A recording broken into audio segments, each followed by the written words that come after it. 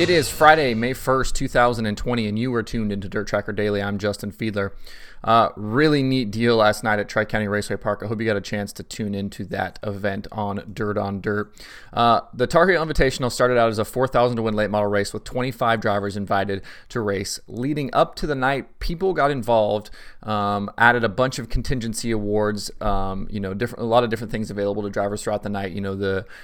Quick time and all the normal things that you're used to kind of seeing with contingency awards. But things got really serious when Chris Tilley announced he was going to offer $1,000 to a front row starter who would go to the rear and win the race.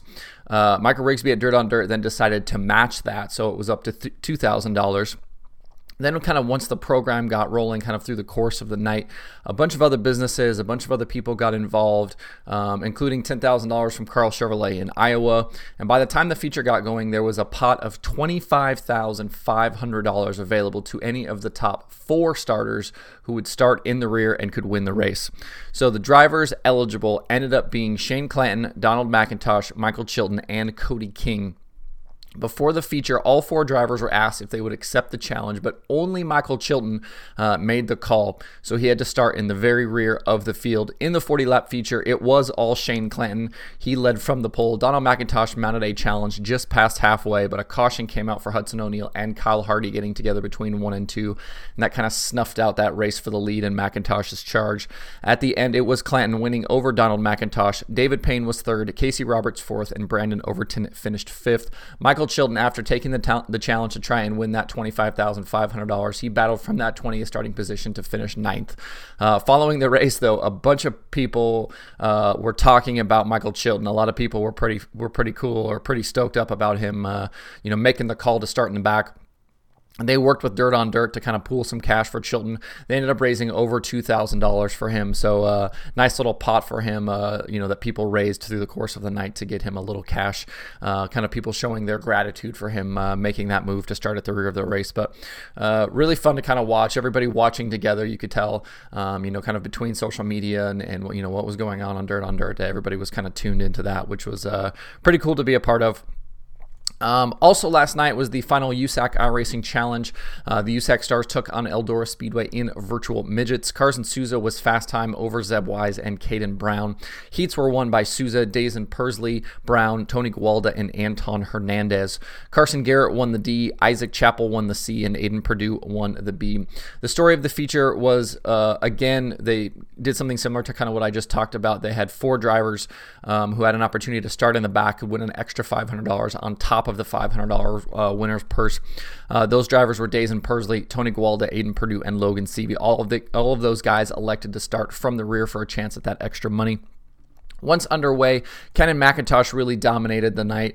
After a late caution, though, Caden Brown was able to kind of take the lead from McIntosh. The 2 traded sliders for a few laps there, but with just a couple laps left, Brown made a mistake into turn 1, got into the fence, got turned over. That caused a caution. That handed the lead back to McIntosh. That incident kind of set off a string of cautions. They ended up needing multiple green-white checkers to get the race completed. At the end, it was McIntosh holding off a late slider attempt from Persley to grab the win over Zeb Wise, Persley, Seavey, and Tony Gualda. So Persley just missing out on that opportunity there with him finishing 3rd. He was right there at the end, but just wasn't able to capitalize on that.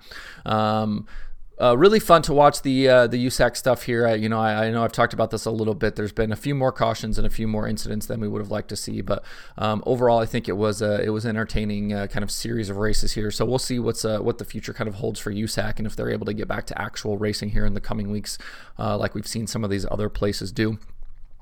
A couple of announcements for some other events affected by the pandemic so far. Yesterday, the World of Outlaws postponed more sprint car races. May 13th at Lincoln Speedway, May 15th through the 16th at Williams Grove Speedway, and May 19th at Bridgeport Speedway have all been pushed back to yet to be determined dates.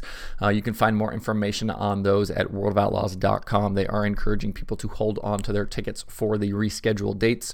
POWRi has also canceled another event. This time it's the May 15th Warren, Iowa Sprint League event at US 36 Raceway in Missouri. You can find more details about that at POWRi.com. POWRi is POWRI.com if you do not know that. Looking ahead, lots of stuff to watch this weekend.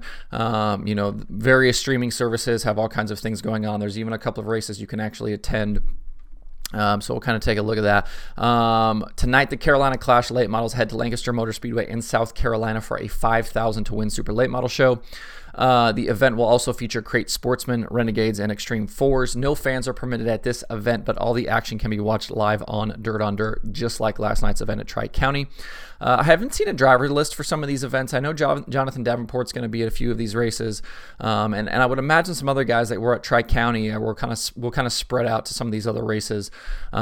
Tonight's program is running kind of without competition, but there's a couple of races, late model races in the South on Saturday, so I think you'll kind of split some fields there a little bit. But I know Jonathan Davenport will be at the race tonight.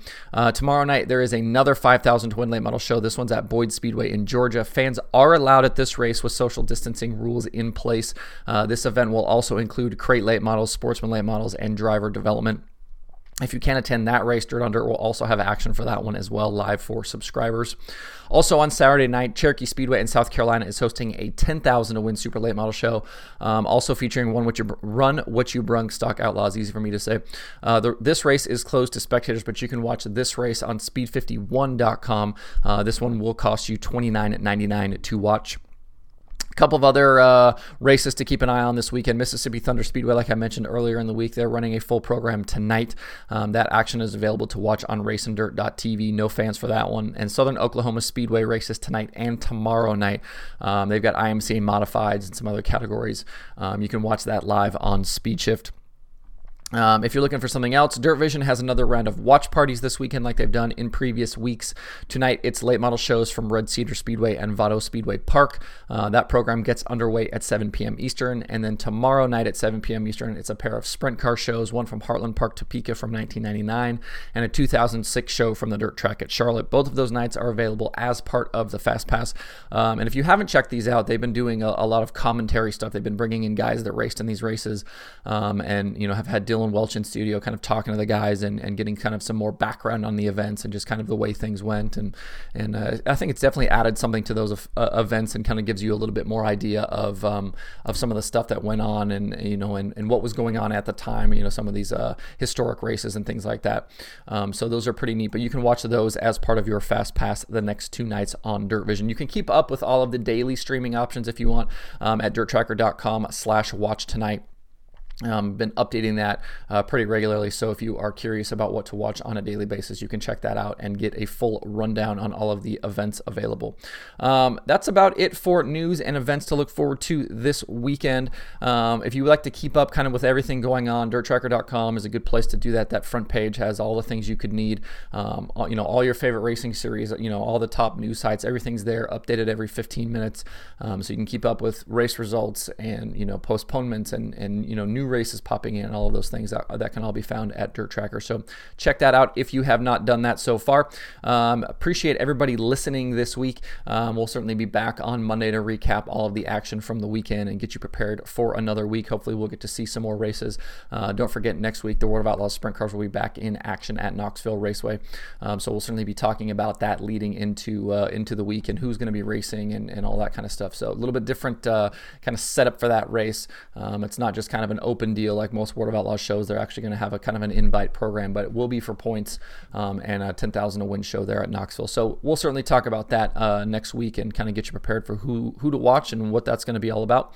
But you can find Dirt Tracker Daily on Apple Podcasts, Spotify, Stitcher, or where you get podcasts. Please subscribe, leave me a review, tell your friends. You can also watch the show daily on YouTube and Facebook if that's what you would like to do. You can email the show at info@dirttracker.com. You can follow along at facebook.com/dirttracker, twitter.com/dirttracker, and the website itself, dirttracker.com. You can follow me personally on Twitter at Justin_Fiedler. You can also sign up for the Dirt Tracker weekly newsletter that is live on the site right now. Hope everybody has a good weekend. Please stay safe out there. We will see everybody on Monday on Dirt Tracker Daily.